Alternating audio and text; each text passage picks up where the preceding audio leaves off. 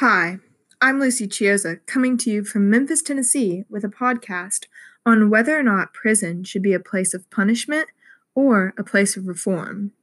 Now, let's look at the statistics. The United States of America uses a punishment-based prison and has a re-imprisonment rate of higher than 2/3. Sweden, which uses a reformed-based prison, has lowered their re-imprisonment rate to nearly 40%. The United States uses prisons that often involve caging and the total dehumanization of their prisoners. Prisons in Sweden are designed to treat their prisoners with respect and merely as people with psychological needs and who are in search of help.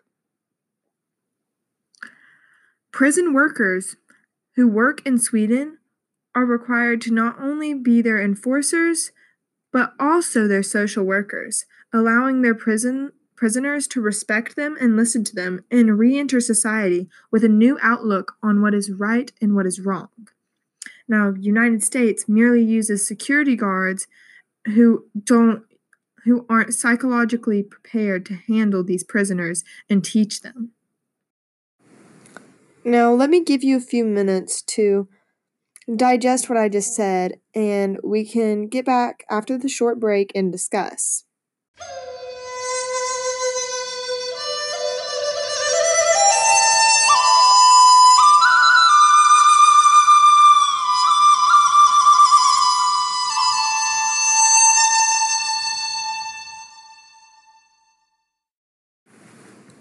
Hey, Lucy here, back with the tough debate over whether prisons should be punishment or reform-based.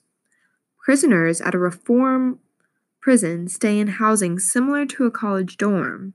They have easy access to things like television and are able to go to work and visit their families. However, they are constantly monitored by electronic devices. In a closed prison, you are often crammed into a room because of how overpopulated they are, bunking 4 to 6 people in one room and giving their prisoners minimal access to most material goods and rare visitation rights with their families and friends. Zishan Alim wrote that, "If you can tell someone they cannot get better, they won't. And if you tell someone they can, they might just have a decent shot." This greatly describes the difference between closed and open prisons. A closed prison gives its prisoners no shot at ever believing they can be good. No one tells them that they don't have to resort to a life of felony, and no one even tells them that they could ever be successful. This leaves them with absolutely no change in perspective and only makes them more likely to resort back to their life of crime they had prior to being in prison. Open prisons tell their occupants that they can change and provide them with therapy so that they can learn how to be good.